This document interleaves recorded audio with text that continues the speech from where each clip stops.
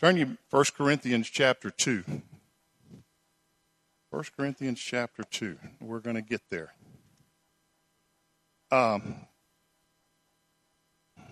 We have been talking about where to find God for the last several months, I guess, now. And so I want to share something with you this morning as an illustration. Now, I understand that every illustration breaks down at some point. Otherwise, it wouldn't be an illustration. Illustration means it's like this. It's not this, but it's like this. And so this morning, I want to give you an illustration of where God is and what he's asked of us and how to find him. Okay? So in order to do that, I need some volunteers. Caleb? Come here. Caleb's going to volunteer for me this morning. Now watch. See? He raised his hand. All right. I want you to stand right here. I need some more volunteers, Kennedy. She knew it. She could see it on her face. She said, he's going to pick me.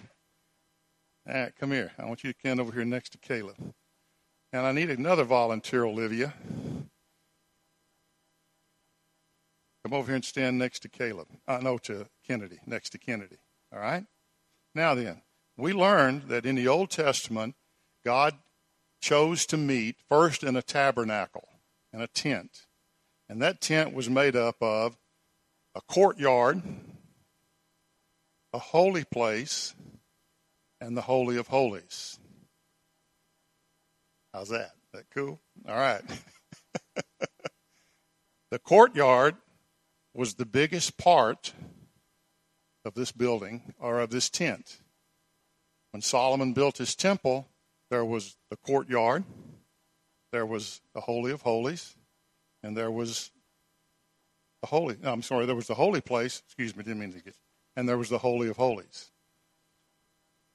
Do you remember what God said concerning this place?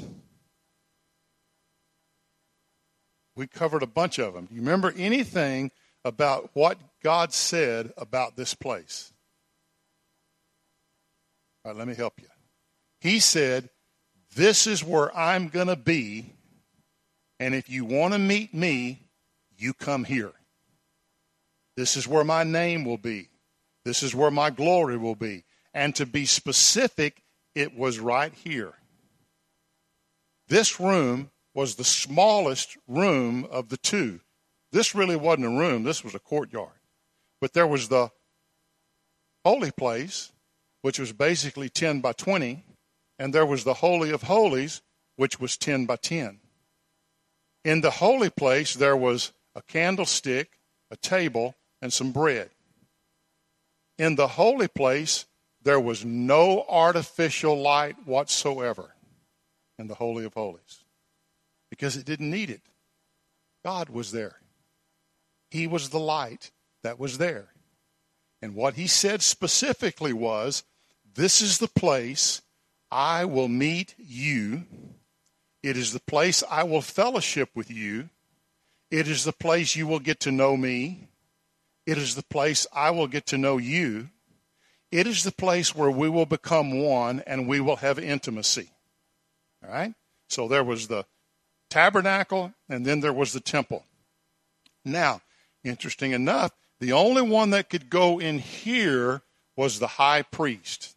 He was selected out of the bunch. Now, later on it got corrupt and he could pay the Caesar and he could get appointed to be the high priest. But the only one that can go in here was the high priest, and the only time he could go in there is once a year. Nobody else could go. But he would go into this place. Now, I want you to picture this with me, all right? This is the place where God's at. If I want to meet God, where do I have to go? I have to go in there.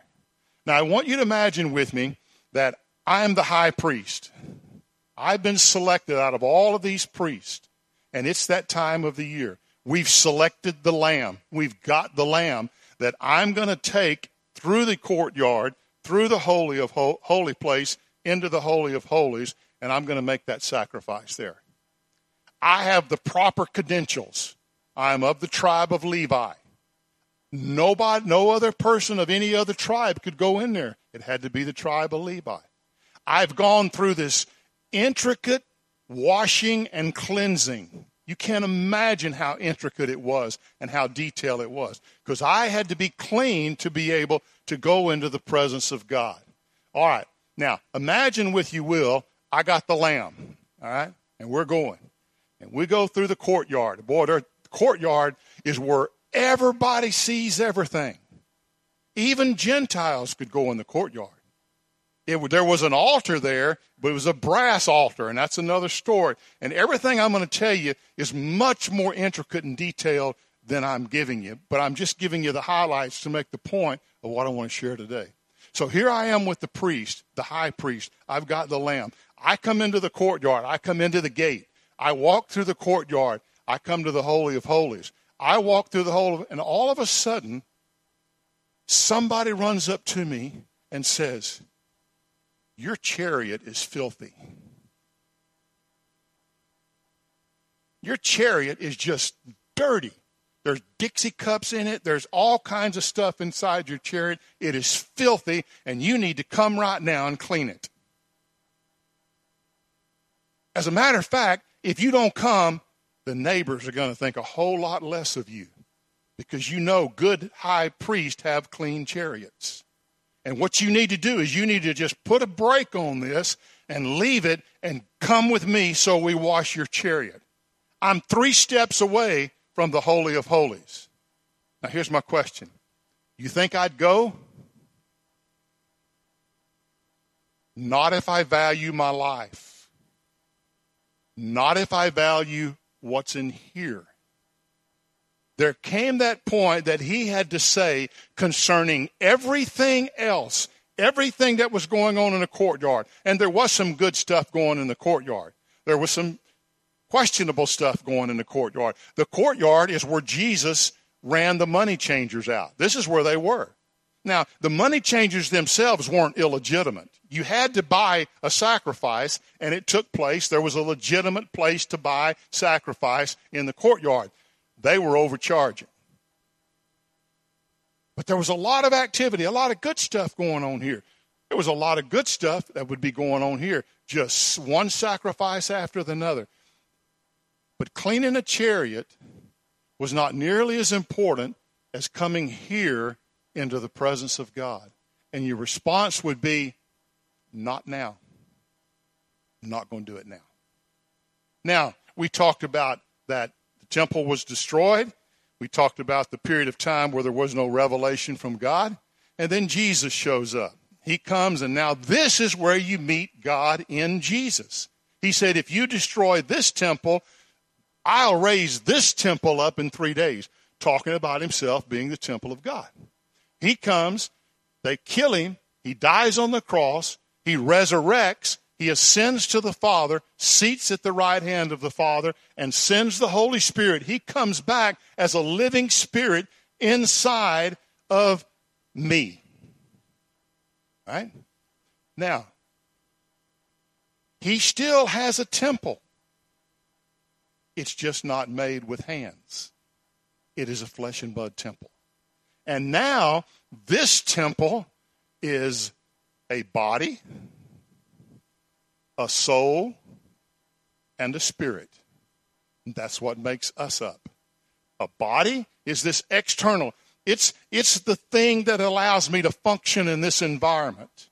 It's the thing that lets me sense daylight, sense smell, taste, to hear, to see. It's what allows me to, somebody said it's like an earth suit. It lets me function in this environment.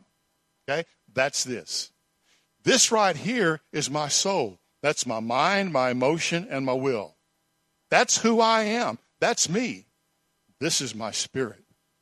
This is the capacity within me to know God. Now, before I met the Lord, this was dead. Okay, die. Okay. It was dead in the sense that it was unresponsive to God. But whenever I became a believer, the Spirit of God came to live in me. The same Spirit that lived in the Holy of Holies, that lived in the tabernacle, that lived in the temple, that lived in Jesus, now lives in me. All right? Now, here's the courtyard. Here's the outer. This is the world that senses everything here. Some people, some Christians, want to live out here, where all the stuff takes place, we think. All the activity takes place. As a matter of fact, their posture is sometimes, hey, God, come out here. Come out here. I want to see you. I want to taste you. I want to smell you. I want to hear you. I want to touch you. You come out here and come on my terms and do what I want you to do. You think he'll come? He's not coming because he's God. Now, Scripture says that the flesh wars against the Spirit. All right, you guys face each other. You stay right here. Okay.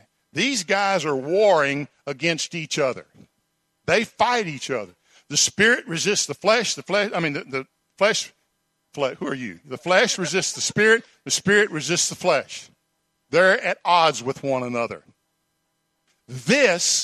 In this realm, I cannot know the God that lives in this realm. Jesus has already been an expression of God in that realm. Now he says he lives here. And now they war against one another. Now, anytime there's a battle, there's always spoils. That's what the winner gets. What do you think the Spirit, the flesh, and the Spirit are warring for? The soul. They are warring for allegiance from the soul. If I'm a believer, the soul has already been claimed. The stake has been made. I belong to Christ. Now it's a matter of who am I going to serve? Where is my allegiance going? And the flesh is always offering up an alternative. Come out here and see me. Come out here and do this. And offering distractions to keep me from coming to meet the Lord. But here's the kicker. In the very same way that God said in the tabernacle, in the temple, this is where I'll meet you. This is where I'll fellowship with you. God is still saying to us today, this is where I'm going to meet you. I don't meet you out here. I meet you here. I'm going to meet you in your spirit. And what the woman says, where do you guys worship? He said, we worship in spirit and truth. This is where we worship. This is where we meet God. This is where we experience him. How do you get there? How do you get there? Well, it's not by how we feel, what we sense, what we taste. It's not even by how we feel. See, for so long, my soul was under the control of the enemy. And it responded to the enemy. That control has been broken. And now I belong to Christ. I have been purchased by him. His heart for me is for me to yield to him.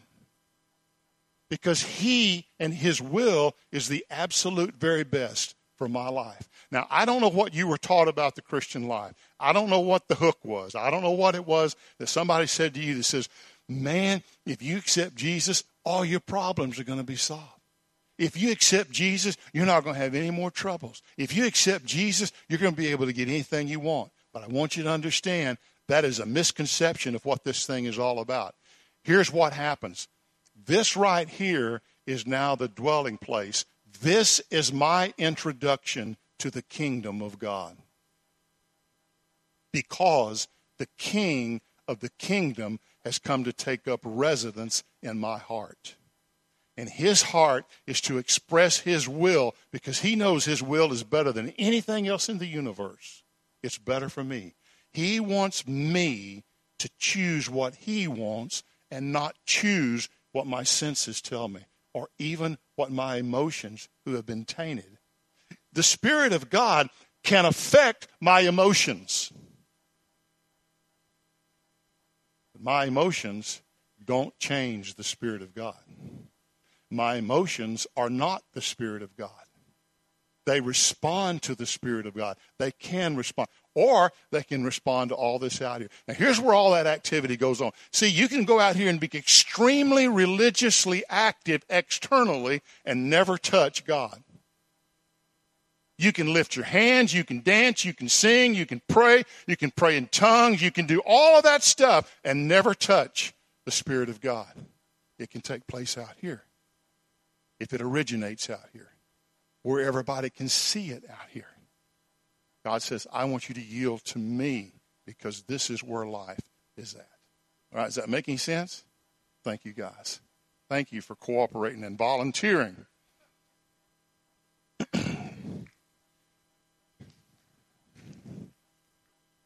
The body is where I live.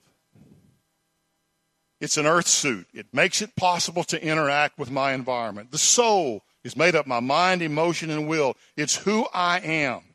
Man, when God breathed into Adam, he says what? And man became a living soul. Spirit is where God's will. It's my means of knowing God. It's the answer to the question the disciples asked when they said, where do you make your abode? And he said, come and see. Well, you want to know where God's at? God's response is, come and see. I'm in the Spirit. I am in your spirit. That's where I live. The Spirit, it's where he abides. It's where he reveals himself. It's where he expresses the thoughts of God. It is where he reveals the Son. There he is known. It's a place of fellowship. It's a place of oneness. It's not by emotions or my mind or by willfulness. It is only by revelation of the Spirit. And here's the kicker. Is the baby distracting you? Thank you, guys. She don't get excited till I get up here. You watch her all the rest of the time, she's just quiet. Boy, I get up here and she tanks up. And it's time for her to eat, probably. So, here's the kicker about it. It is completely unseen. And that's what gets us. I can't see it. I can't touch it. I can't taste it. Here's what I want you to get today. If we're going to fellowship with God, who is spirit and invisible, we must learn to be comfortable with the unseen world.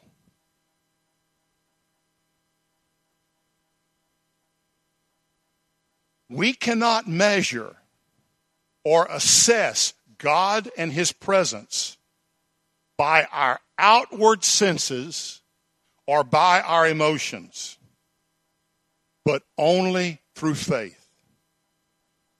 We can't measure success by a seen measurement. And we are so caught up in that. Well, we want to see. Listen, I want to see any manifestation physically that God wants to give us.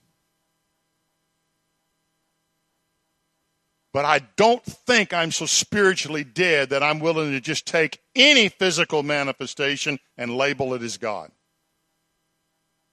And that easily happens. Because we've not learned how to touch the Spirit of God and become familiar with him. Look with me in 1 Corinthians chapter 2, verse 9. Now let's start in 6. But we do speak wisdom among those who are mature. Wisdom, however, not of this age, nor of the rulers of this age who are passing away. But we speak God's wisdom in a mystery, the hidden wisdom which God predestined before the ages to our glory. The wisdom which none of the rulers of the age understood. If they had understood it, they would not have crucified the Lord. You know why they didn't understand it? They didn't understand it because they were looking for a particular manifestation. And they were saying, this physically, literally, is how God has to come. And their image was basically, He's coming in on a white horse with a sword drawn with eyes of fire, and he's going to level the Romans and free us. And he came in on a donkey, and they missed it completely. That's why they missed it. Look what he says. But just as it is written, things which eye has not seen, and ear has not heard, and which have not entered the heart of man, all that God has prepared for those who love him. Where is it? If God has prepared all of this stuff for us, and it's not in my eyes, it's not in my ears, and it's not in my mind, and it's not in my... Where is it? Verse 10. For to us, God revealed them through the Spirit. For the Spirit searches all things. For the Spirit searches all things, even the depths of God. For who among men knows the thoughts of a man, except the spirit of the man which is in him? Even so, the thoughts of God, no one knows except the Spirit of God. How am I going to know what God wants?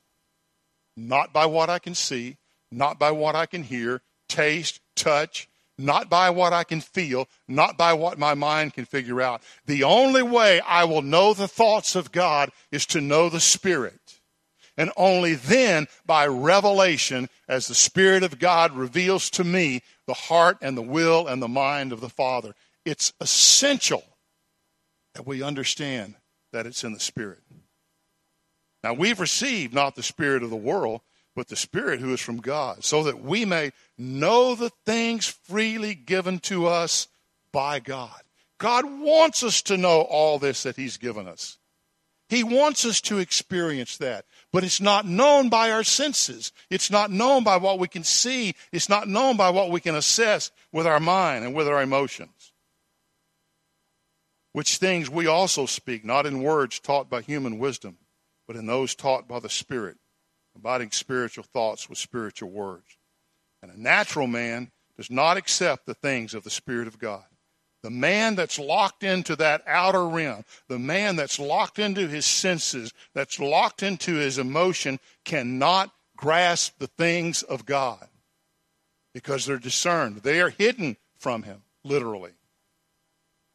But he who is spiritual, but a natural man does not accept the things of the Spirit, for they're foolishness to him.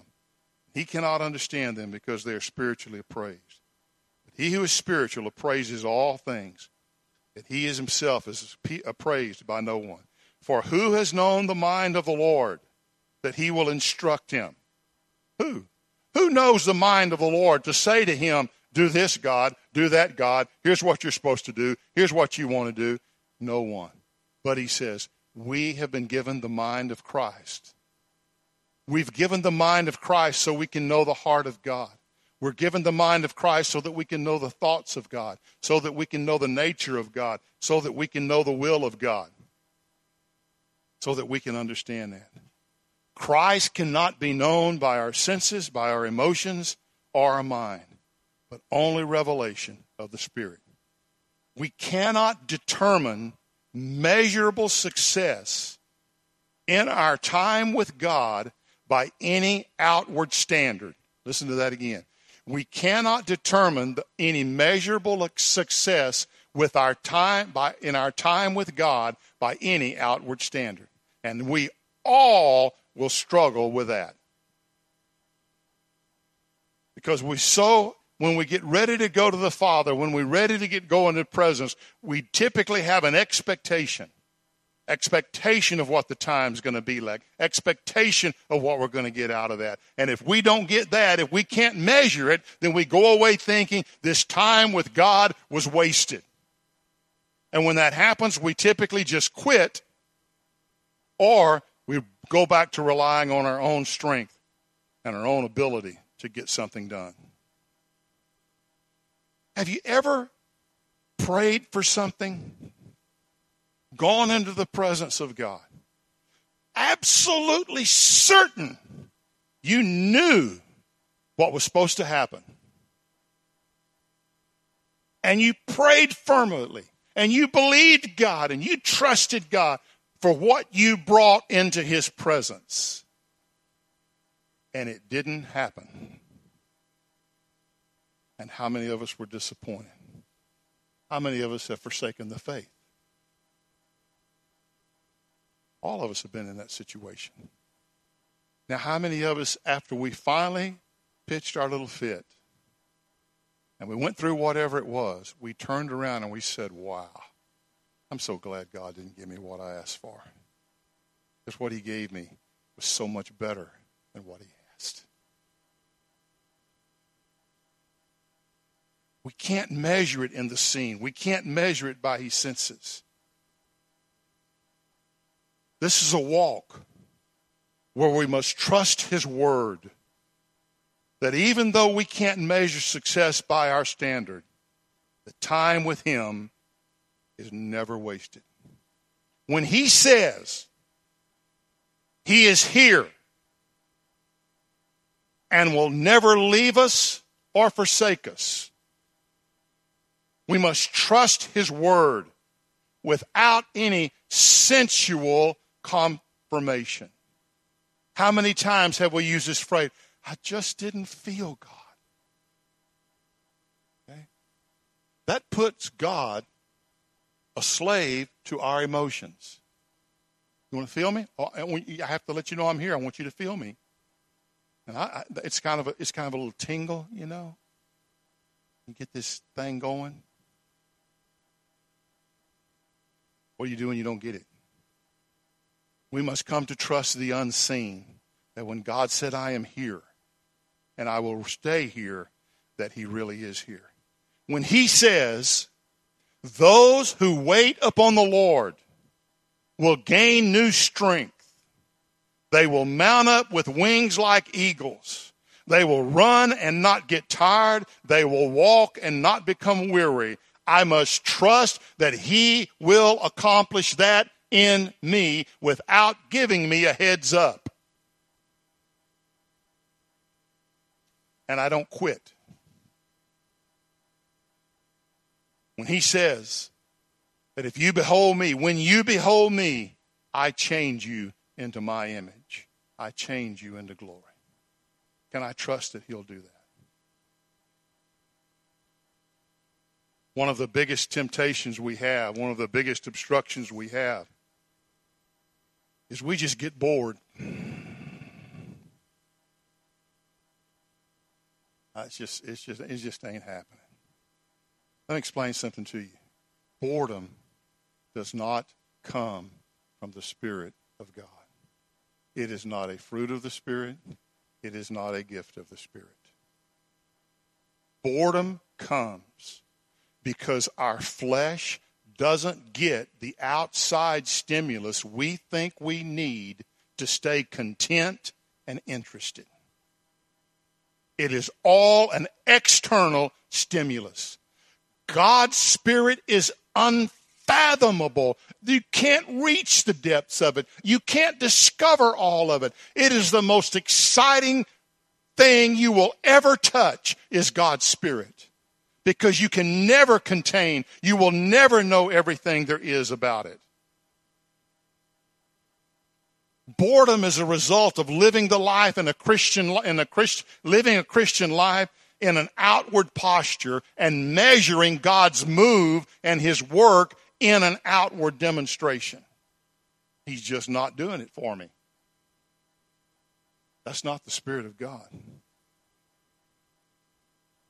The Spirit of God is infinite. Everything I see is finite. Everything I see is temporary. What I can't see is eternal. What I can't see is reality. And if we're going to learn to find the Lord, if we're going to learn to seek his face, we must be deliberate and persistent. Because we may not get anything the first time we go. How are you going to measure that time? Don't trust God? Say, God, I can't measure anything that I got. But I'm going to trust that you said if I'd wait on you, I would have my strength renewed. So I'm coming back. because I need more strength. I'm coming back because I need more patience. I'm coming back. Even though I can't measure whether I come or not, I'm going to trust you. And I'm going to look to the unseen. And trust what I can't see. Because it doesn't stack up to what I see. Well, that is a paradigm shift. You go look in Hebrews 11, that great chapter on faith. Every one of those people in Hebrews 11 acted from the unseen. All they had was the invisible Word of God. I saw something this week. It says, Noah was a conspiracy theorist until it started raining. You go back and look at Noah. God said to Noah, get ready, and there was nothing going on. Nothing happening. For all those years he spent working on that ark. Nothing he could measure. Only thing that happened is people thought he was stupider. That's a word. They mocked him. They made fun of him. What did he have? He had the invisible. He had the invisible presence of God. He had the Word of God. And he was willing to stand on that even when nothing else measured up to it. Now, we're going to make sure you get those questions this week. We'll email them to everybody, okay? Take time and meditate on them. Listen, don't make your presence with the time in your presence with God a shopping list. We try to get in the presence of God with this description of what's going on in our life when he already knows. Use it as a time of fellowship. It's time to say, Lord, what do you say about this situation? And be still and listen to him. Look for the unseen. Okay? Father, we just ask you to work a work in our heart, that we are more confident of you and your presence, even though we can't see you or taste you or touch you, smell you or feel you, and certainly even though we can't understand you. We thank you that you're here in us. And we ask during this next week or two that you would teach us how to touch you, how to enter into your presence, how to know you personally, develop fellowship with you. Anything you want to expose in us that hinders us from doing that, we ask you to do that, knowing you're not angry at us, but that you want what's best for us. So we just praise you today. Bless you for who you are. Amen. All right. Any questions?